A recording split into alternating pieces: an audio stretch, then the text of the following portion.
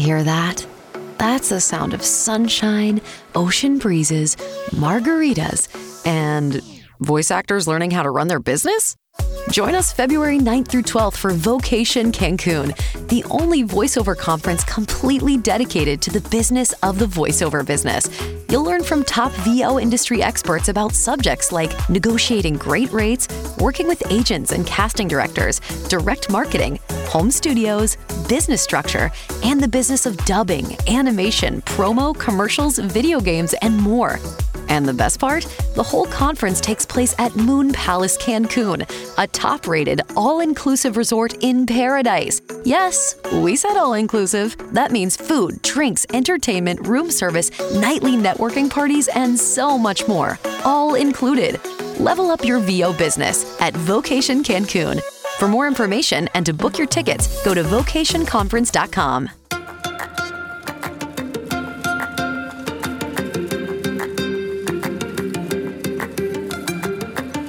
Welcome to In the Envelope, a podcast from Backstage, the one-stop shop for actors and creators both above and below the line. I am your host, Vinny Mancuso, Backstage Senior Editor and Professional Entertainment Obsessive. I'll be your guide through every corner of the creative industry with the help of some of your favorite stars. Here you'll find intimate, in-depth talks with today's most award-worthy names in film, television, and theater. Along the way, we'll get advice on living your best creative life, relatable stories of the highest highs and lowest lows, and maybe, just maybe, a rare peek in the envelope.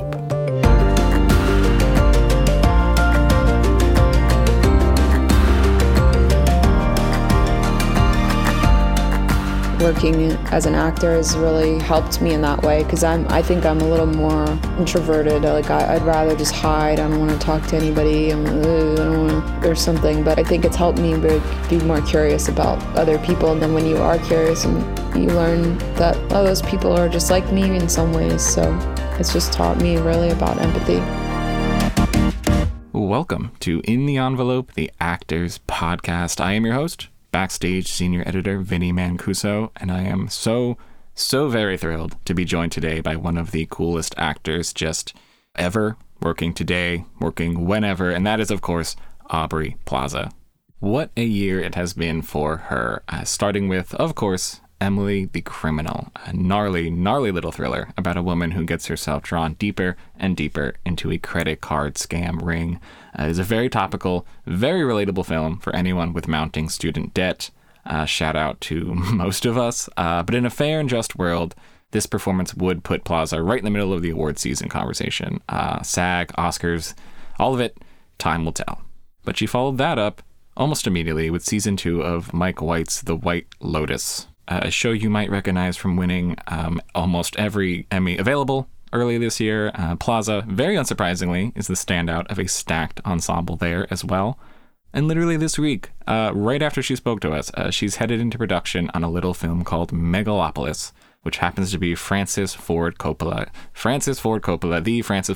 first film in 11 years. And right, she's also joining the Marvel Cinematic Universe with Agatha, Coven of Chaos, alongside Kathryn Hahn, which Aubrey Plaza has never spoken about until now. You will want to stick around for that. So let's get right into it. Here is Aubrey Plaza.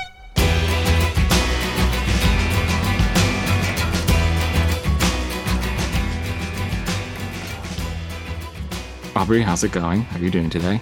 Fine. Good. Great. I'm so happy to have you here. Thank you so much for joining me.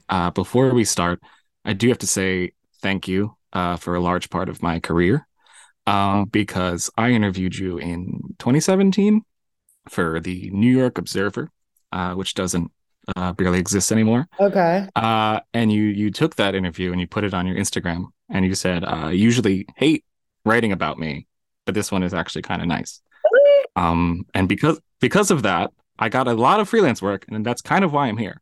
Shut up. So I appreciate that. What the fuck? I don't even. Okay. What did we talk about? What were we talking? This was. I had the worst thing in the world. No, totally. This was 2017. This was 5 years ago. 2017. What happened in 2017? Legion was just coming out.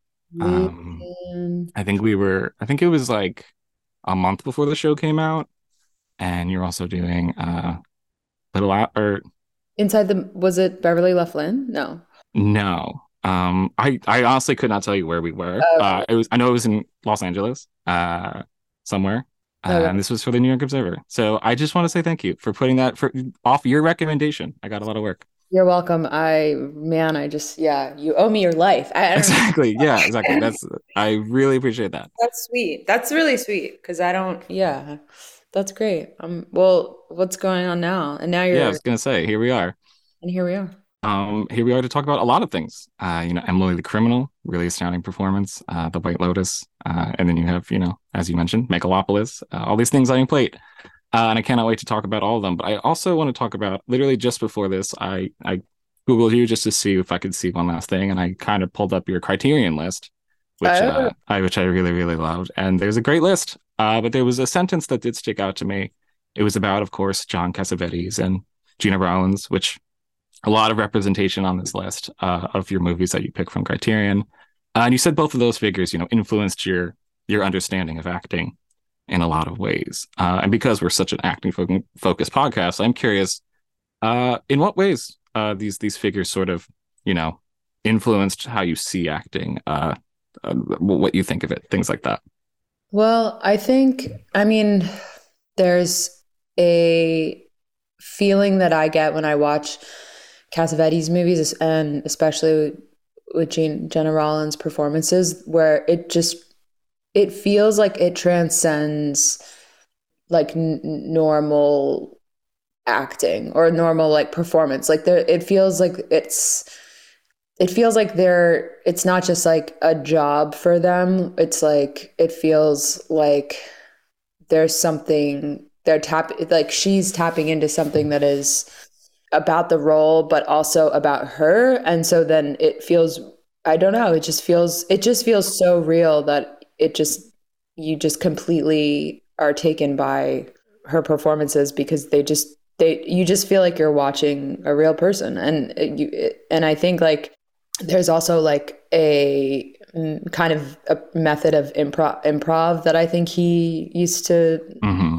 go for, which I think also kind of lends itself to this kind of almost documentary like feel in a lot of his things, which I love. And like I love scripts too, but I think there's just something so like refreshing about watching their stuff because you can just tell that they're digging deeper to another level like altogether. And I don't know, it's like painful, but I think there's something, I think acting can be like a cathartic process for some people, and it's not everybody's method or everybody's approach, but I really respect that kind of approach, and I love watching it because it just feels so raw, and it feels like you're just like watching someone like work some really crazy shit out or something for your benefit. Yeah, I mean, I saw, putting A Woman Under the Influence as your top pick, that kind of crystallized a lot of, your screen presence. I do feel like there's that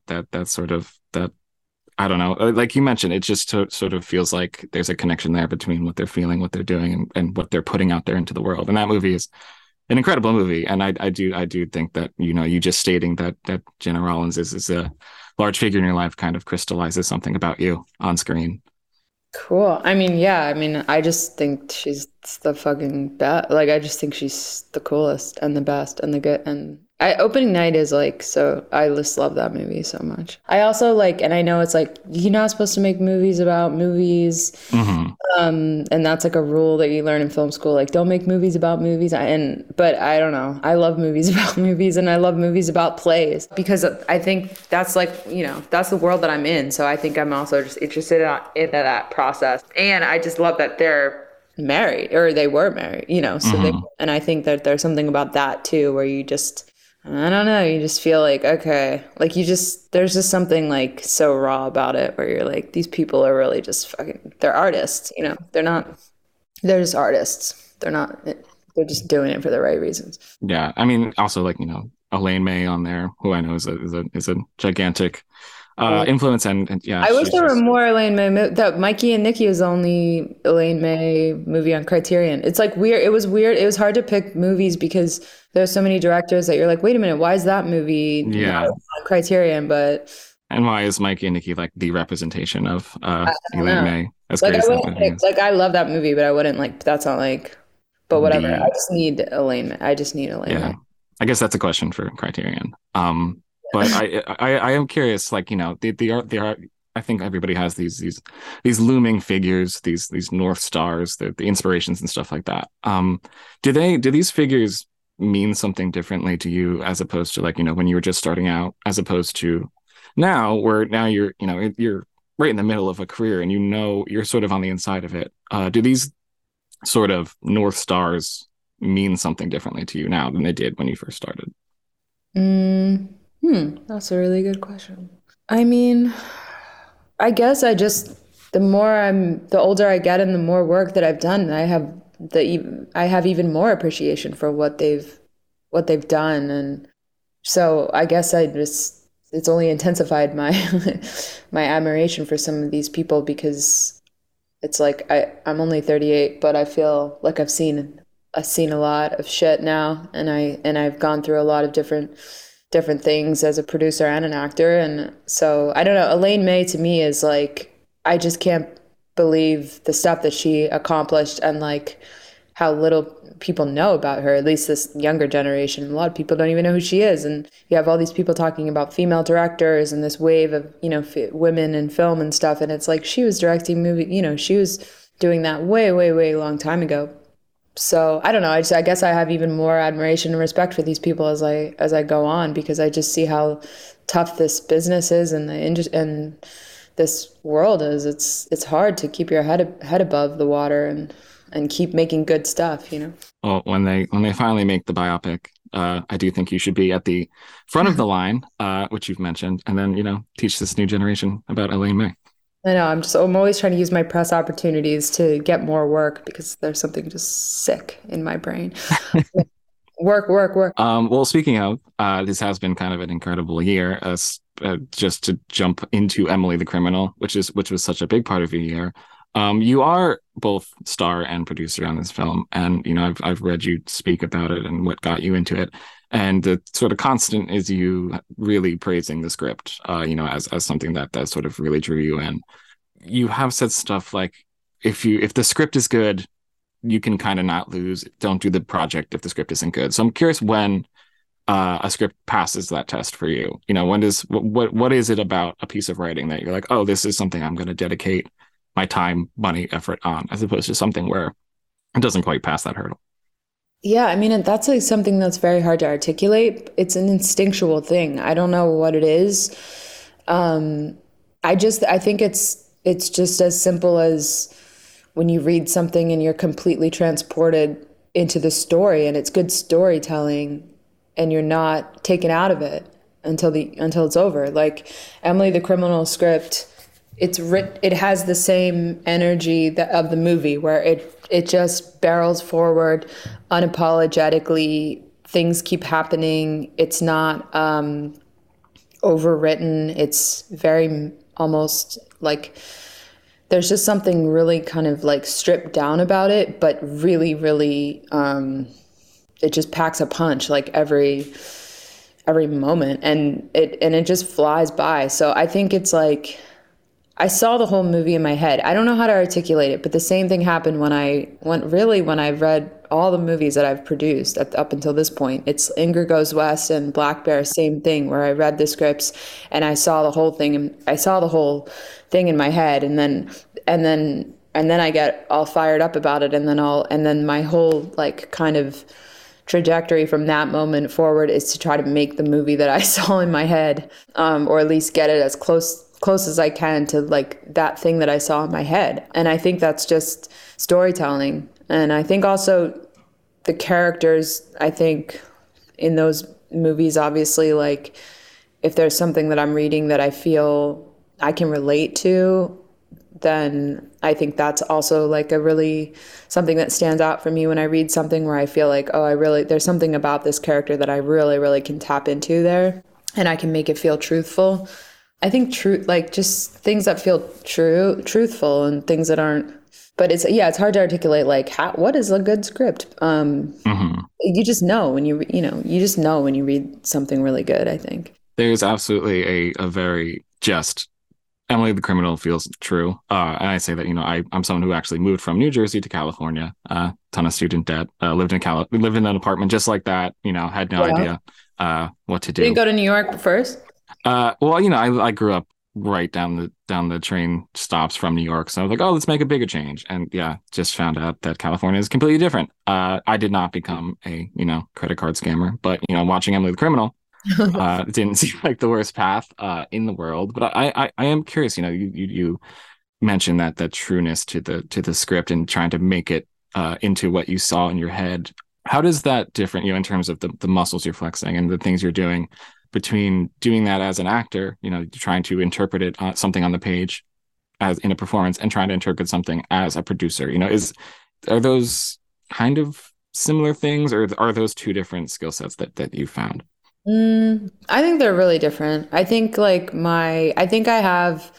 think there's just a part of me and a part of my brain and a part of something that makes me tick that really lends itself well to producing. And I think I've always just had that in me, like since I was in high school or something. I think it's very different than the acting thing. Although I feel, I don't know, I feel that movies and making movies is a almost spiritual process for me. And I can only describe it like the movie is kind of becomes its own kind of living, breathing organism. And you have to kind of nurture it and feed it and raise it and get it to the finish line. And so I think producing for me, it's all the practical kind of pragmatic kind of stuff, but there's a spiritual element to it that it does kind of connect to the acting process. And in some ways where it's about kind of bringing the right energy into the picture and bringing the right people into the loop to kind of like make, to raise this baby movie. And like, so I think that there's a lot of instinctual stuff that goes on with producing as well as acting, and as well, producing for me is also a lot about casting.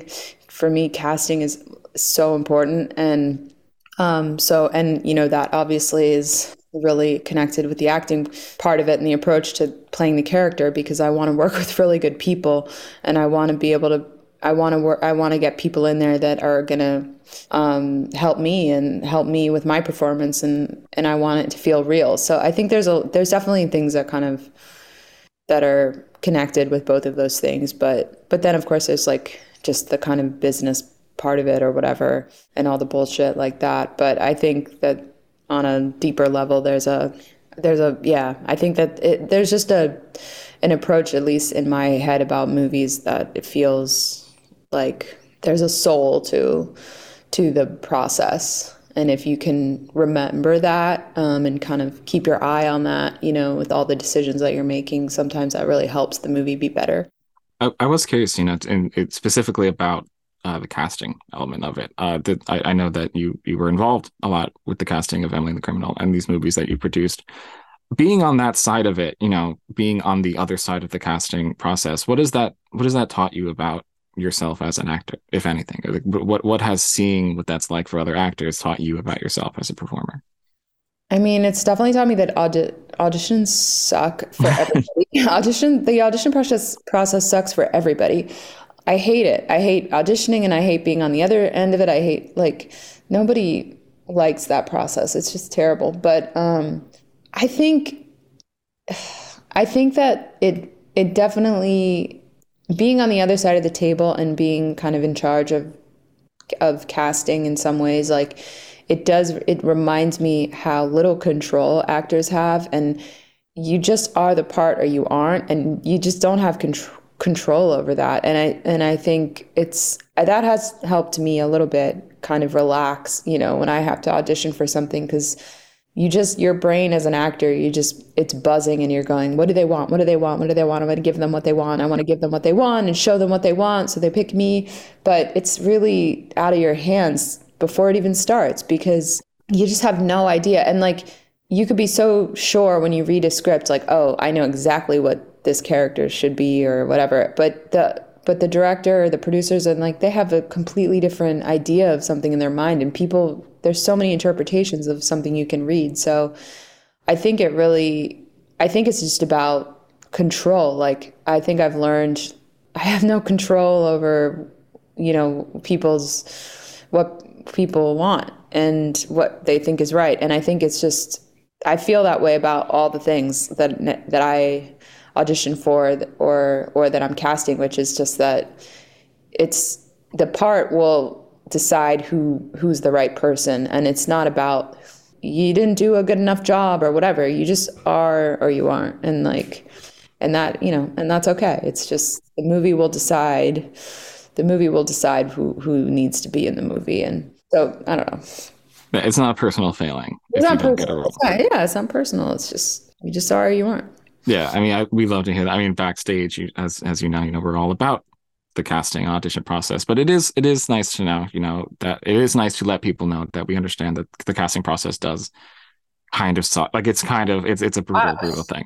Dude, I've had so many brutal, and I have such a childish reaction to like being in positions where I feel like I'm being judged or I've got to like dance around for somebody. And I a lot of times go into like self-destructive mode where I just blow it on purpose, or I don't know. It's like, I want to reject you before you reject me, yeah. Motherfucker. Like, I don't, so, but I feel like I've tried to turn that energy or that instinct into more of a Zen kind of approach of just like, you take me or leave me, your loss, I don't know. Mm-hmm.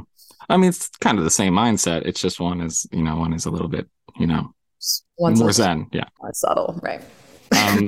But I do really want to talk about the performance itself in Emily the Criminal, because it really is an astounding performance. It's a very, quiet internal performance. I do think something that's great about the movie is a lot of it is watching. It's sort of like that Breaking Bad type of thing where you're watching this person make decisions. And a lot of it from an acting perspective is micro decisions. It is not verbalized. It is not it's not something the character is saying, I'm going to do this, I'm going to do this.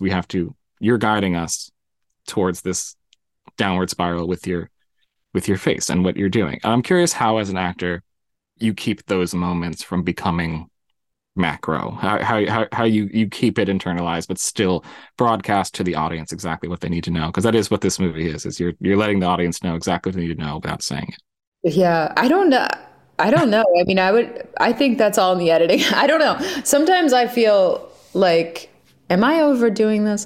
I don't know. I think I'm a thinker. Like, I think this is just something that has plagued me my whole life, which is that I think it's as simple as this. I have a lot of whites in my eyes. So my eyes are large.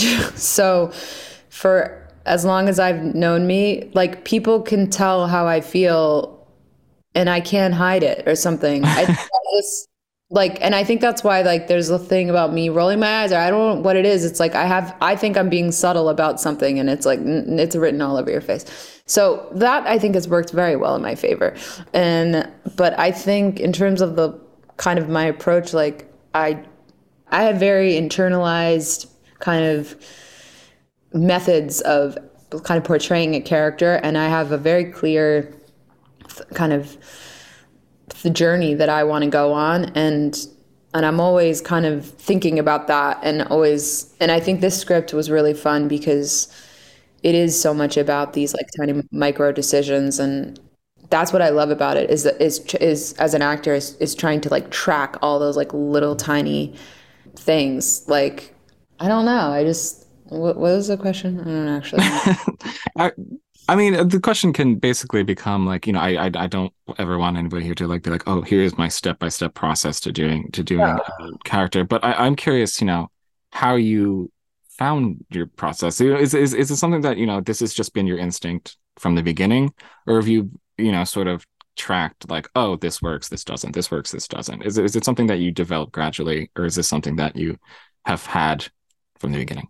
Well, I mean, I will say, I worked with an acting coach. I work with an acting coach called Ivana Chubbuck, and I've worked with her on every single thing I've ever done, starting with Funny People. Oh, nice. So the only movie I haven't worked on with her is Mystery Team, which was a very small, funny, ridiculous, like comedy indie film that was my first time in a movie. But then Funny People was after that, and I've worked with Yvonne in everything, literally everything, my entire career. So I can't talk about the acting like process without bringing her up because, I subscribe to her method, and I won't say like it's like she's texting me right now. She's like actually literally texting me right now. She knows. She wants to know what's going on. She's like, I heard she's a fucking witch. But no, I also don't think, I'm not like a guru. Like I don't hold her as some kind of guru kind of figure in my life, but I really find her method effective for me. And I don't think it's the answer for everyone. I've met a lot of actors along the road that aren't into her approach. And that's fine. And sometimes I experiment with other different methods and approaches as well. So I don't think like, oh, she's got every single answer, but I really, really find her method effective. And it's all about personalizations, and it's all about there's a theme for me in a lot of the work that we do, which is about getting your power back. And there's a lot of the characters that I've played over the years have this underlying theme about getting your power back and kind of working through some kind of trauma, some kind of thing that has held you back that you need to expel. And there's something about that I love, because for me, acting it's a profession, it's a job, but it's more than that for me. It's my life, and I spend so much time working and that I need it to inform my life. And so for me, I love it. I love her process because it's helpful for me in my actual life too, where I learn things about myself and my life and my relationships and stuff like through the process, which I really love. And sometimes it can go down the wrong path, and I can go, okay, I gotta not go down the rabbit hole or something. But the positive sides of it are really great. And so I would say like that's one thing that I can literally point to and say that I read her book. It's called The Power of the Actor. It's all about kind of turning your pain, turning your problems into solutions, and using the characters, using the scenes to fight for yourself and win and get what you need. And I just think it's really helpful for movies, because people that watch movies, like a lot of times they can't articulate why they relate to the character or why they are rooting for the character, even if the character is despicable and doing kind of questionable things, which Emily the criminal, she's doing a lot of questionable things, but you're still rooting for her and you don't know why. And I think a lot of times it's because there is an underlying battle. There's a battle going on where she wants to win. She wants to get her power back. And I think just that's a universal thing for people. I think so many people feel that way. They feel powerless. So it feels really good for people to watch someone do that, because if you live vicariously through the character or something. Absolutely, yeah. And I mean, I just hearing you say that, I think about how there is this strange, not strange, but very noticeable overlap between Emily the criminal and your White Lotus character, which could not be any different, situation wise. They could not be further away.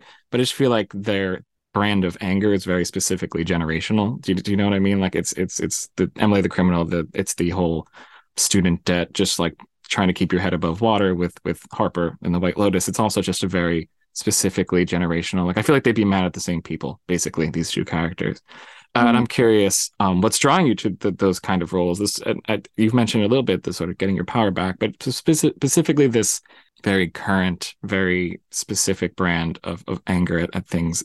What is the through line there for you? I mean, I don't necessarily have kind of control over like all the roles that I play, because like the White Lotus Mike White really wrote that part for me. And I didn't, it wasn't a part that was written and then I went and auditioned for it and said, that's the part I want. He wrote it for me. So there's a lot of me in that part. And it's only been 2 episodes and everyone's like, this woman's like kind of an uptight bitch, but, which maybe I am, but you'll see as the show goes on, the layers start to come off, the vulnerability starts to show and you realize like, oh, okay. There's a reason, why she's like this. And I think that part probably maybe more than any part I've played is really, really personal to me. So that's just kind of, that's Mike White. He's a really good friend of mine and I've known him for years. And I think he really tapped into something kind of unconsciously about me. And I don't know. I think that maybe there's a theme of being misunderstood, and playing characters that feel like the odd woman out. And I'm drawn to those characters. I mean, on a really basic level, I grew up in Delaware. I didn't grow up in Hollywood. I didn't have a, direct line to the industry. I was like everybody else that grows up and watches movies and has dreams and fantasies about being an actor and being on the televisions. And I still can't believe that I'm actually doing that. So I think I just have I grew up in a really kind of normal way. I mean, no one's really normal, but, so I think I just there's a relatability maybe to a lot of the characters that I am drawn to because they feel like the underdog or they feel like just normal problems or something. And I do think like I'm drawn to characters and stories that feel relatable to now. And I think like Ingrid Goes West is a really good example. I mean, I feel like that movie was almost ahead of its time in some ways. Mm-hmm. And but it was hitting on a nerve, and Emily the Criminal, same thing, where it's just hitting on this nerve where you feel like this has something to say, but it's not preachy, and that's what I like about it because I don't like this new kind of wave of just making movies for some kind of political messaging motivation. I think something like that happened a couple of years ago where I felt like we can still make movies to just entertain people. Movies are supposed to be entertaining. They're not supposed to be hitting you over the head with some social political commentary. But I think when you have something that feels like a struggle that like a generation of people are dealing with, then it's like you hit the jackpot because then all the people that are watching the movie are going to go, that's me. I understand that.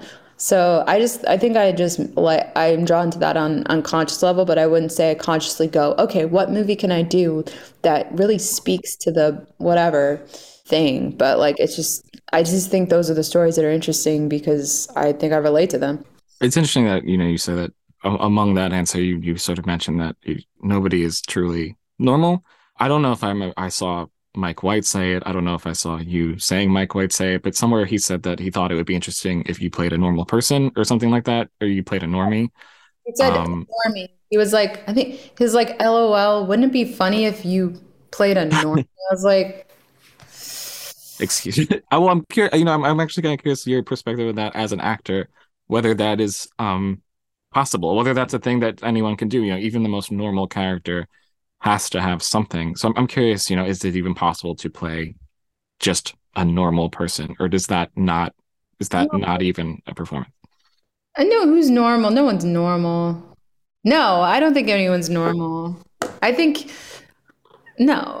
like there's a category of people that are, I think what he really meant is like, you're not playing someone with any obvious kind of, I don't even know what the word is, like any kind of, you're not playing someone that has like crippling mental illness or a rap sheet of, criminal record, or I don't know, just someone that's done something kind of like remarkable or there's something remarkably kind of different about them. Like you're just playing like a lawyer, but like that to me, that's what's fun about playing Harper Spiller is that it's like, sure, she's a lawyer. She's an employment lawyer in New York. She's quote unquote normal, but like, nobody's normal. And you'll see it. You'll see her, act out and do all the things that aren't normal. So no, I don't think there's a norm. I don't think there's like normies, but I think that's also like a weird kind of just commentary. There's a commentary there on just like the characters that I've played in the past or something where it's like, I'm not ashamed to say I played a lot of anti-heroes and kind of complicated characters, because honestly, those are the more interesting parts for me. And the more complicated the character is, the more challenging it is as an actor. It's more interesting for me to play someone like that. That also reminds me of something else I saw you say in a recent interview, where you said something like, you don't judge the characters you play ever. And I'm curious if that's like kind of like what we were talking about before. Is that something you've always done? You're like, this is how I'm going to approach acting, or is that something you had to learn from any particular experience, or something you had to learn along the way? I think I learned that. I think I learned that in acting class, honestly. I can't remember what teacher. I don't know if it was, there's a famous, teacher. I don't know if it's Strasberg, Uta Hagen, or I don't know who said it first, but, I remember really clearly learning that in acting class, and learning that if you play a criminal or you play a murderer, you play a serial killer, you play someone that's doing something terrible, if you're the actor that's taking on that role, you can't judge your character. You have to find what's sympathetic about them, or you won't be able to play the character right. You won't do a good job because you can't judge your characters. So, and I learned that in class, I think, honestly, and I didn't really understand that until I was faced with characters that are like Legion was really interesting for me, because I become a super villain in that show. I murdered people. I killed people with the flick of my wrist. But I had to always remember, that I was, Lenny inside, and I was being tortured by this demon, So I think that was something I learned, I think, in an acting class. Amazing. And just I'm sorry to just be throwing your own quotes back at you, but I read a lot of interviews with you, and there's a lot of things you've said that I find very, very interesting. There's a recent, I don't even know where this is from, but you said something like, what's so fulfilling about being an actor is that you're exploring the human condition, which is something I hear from a lot of actors. And I'm curious, there's been enough of a, like we've been talking about, enough of a through line, enough of a theme through your characters, where I feel comfortable asking, well, what is the most significant thing you've learned about the human condition from the characters you've played, from your resume so far? Well, I mean, I guess really, I think it's that we're all the same, I think it's empathy, or like learning kind of the importance of empathy about humans, because I think we're living in such a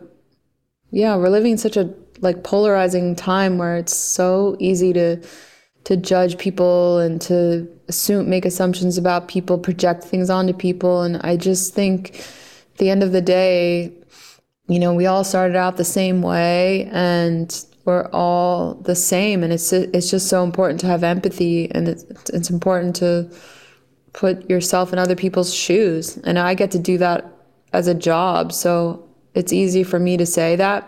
But I think that that's something that I've really learned, is to have a curiosity about other people.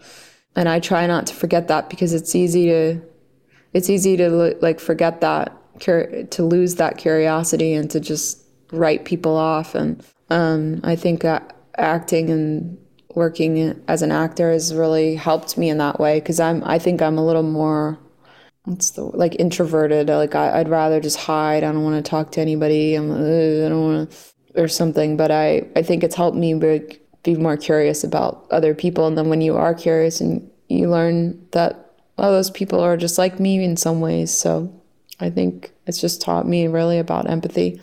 Incredible. I know we only have about 10 more minutes here. I am curious about the next stage of your career, because this has been such an incredible year. Emily the Criminal is really astounding performance. So far, White Lotus really astounding. So do you want to talk about a little bit what's next? You mentioned, Megalopolis, something like I don't know if you're even allowed to say it, but like the Agatha Coven of Chaos. When we spoke about Legion, you said something like, you're less interested in the comic book aspect of it. You're more interested in the working with Noah Hawley aspect of it. So for these next couple of projects, what is the prime interest? What is the thing that like we were talking about before? What is the thing where you're like, oh, I want to spend my time doing this? Well, I mean, for a really long time, I've been manifesting to work with a brilliant director, and I mean, who can be more brilliant than Francis Ford Coppola, one of the greatest living directors working today? I mean, that's what I've been saying and kind of complaining about for years. I just want to work with a brilliant director. Because it's really hard, it's really hard to get parts in movies where you're working with directors that have made a lot of films before. And I don't regret anything I've done. I love working with first-time directors. I'll never stop doing that. I love it so much. But just there's been a part of me for a while that's like, I really want to work with like a really, seasoned, director. And I would say Francis Ford Coppola, that guy's a little seasoned. But that was, I don't know how I ended up in his movie. I auditioned for him, and with no expectations to get the part, I was really just like, man, I just want to meet the guy, even if I have a 5-minute Zoom, that would be cool. That would be enough for me, because I just love his energy. I love his passion.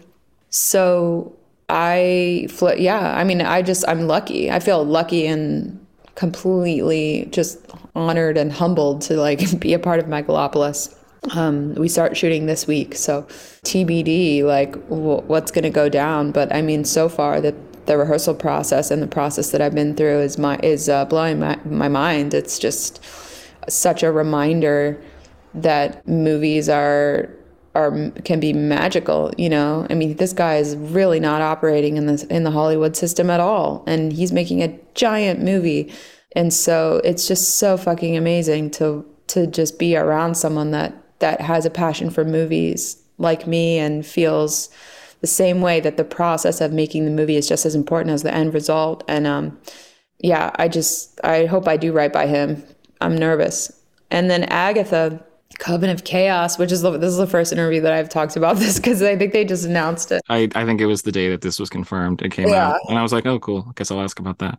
Yeah, I haven't talked about it yet. But I guess, I mean, well, first of all, I don't know. I'm not allowed to say anything because you know how those people are. But it's a fun character. I'll just say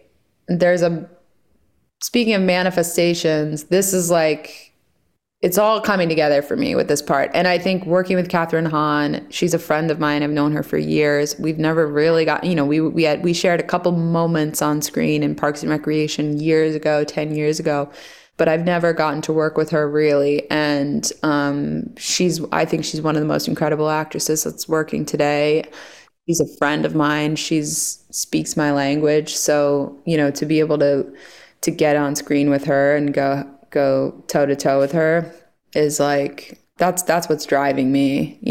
I think it's cool that it's Marvel and all that, but I'm really just interested to work with Kathryn Hahn. Yeah, Kathryn Hahn is cooler than Marvel. That is true. Thank you so much for being here. This was incredible. Yeah. Before we let you go, there is something we ask some guests to do, which is called the Backstage 5, which is five quick questions. They can be rapid fire. First thing that come to mind. Okay. So starting with, what is one performance every actor should see and why? Jenna Rollins, Woman Under the Influence. I mean, that's like the obvious one for me because she's just so good. I mean, you can't take her eyes off of her. She's insane in that movie. Was it like the uppers, downers, inners, outers, stuff? That scene is incredible. I used to say that a lot. Oh yeah. With all the roles that you've played, what role shaped you the most as an actor? I don't know why we call this rapid fire. These are It's a really hard question. I'm like, some of these are more interesting. That shaped me as an actor. Fuck you. How about I'll just say Ingrid Goes West. I don't know why. I just think there was something that happened on that movie that felt like, okay, like we're getting into some shit now. Absolutely. Question number 3. Were you ever surprised at how the audience perceived one of your characters? Yes, I'm surprised every fucking time. I can't tell you how I'm so sick of hearing how all my characters are the same. I don't know what it is. It's like there's something about me. It's like soon I'm going to get into the world of prosthetics and I'm going to start doing some Meryl Streep shit where I change my nose and I change my hair so people can just completely forget that it's me. But I'm always surprised that when I do something new that there's always that one person that goes, oh, there she goes doing the Aubrey Plaza thing again. And I want to go like, fuck you, dude. If you had all these characters lined up in a row next to each other, like then say that to me. But I can't change the voice. I can't change the sound of my voice. I mean, I've only got my own instrument to work with. But anyway, I sound bitter, but I'm not. But I am always surprised that people continuously use this deadpan kind of thing about some things that I've done, because it just feels a little bit, I don't know, it feels a little reductive to me. But that's my journey, you know. Absolutely. What do the best directors you've worked with have in common? The best directors that I've worked with have in common is a respect for the crew and a collaborative approach. And I think I love working with directors that are not controlling and that treat everybody from the star of the movie to the craft services, you know, assistant the same, and that understand that all of these people involved in the movie making production are important, and that all of that energy is important for the film. So that's the quality that I really, really like the most, and that I've found most successful, is an open, collaborative, respectful approach. Incredible. And question number 5, what's one mistake you've made in your career that you promised you would not make again? Signing up for a movie where the script isn't fully there yet, where the script isn't good, where the script isn't great, where the script isn't undeniably great, because you fool yourself into thinking, yeah, the script is good, but you know, later we'll be able to make it better, and it's just not true. You just don't have the time. So I'm not going to do that again. Amazing. Well, that's it. Thank you so much for being here. It's always a pleasure. And yeah, this was Emily the Criminal. Cannot recommend enough. White Lotus, very incredible, and can't wait to see what you do next. It's always a pleasure. Thanks. I'm excited to repost our thing, just like I was going to say, and another thank you for my entire life. No, thank you for my life. Thanks, as always, to our brilliant producer, Jamie Muffett, and to the whole team at Backstage, Samantha Sherlock, Mark Stinson, Caitlin Watkins, and of course, Casey Howe. Visit Backstage.com, and don't forget, you can subscribe to Backstage with code ENVELOPE at checkout for a free trial. 100% free, you simply cannot beat that. For more exclusive content, find us on Facebook and Twitter at In The Envelope, and subscribe, share, and leave a comment. Who should we interview next? Let us know. Thanks for tuning in. We'll see you next time for another peek in the envelope.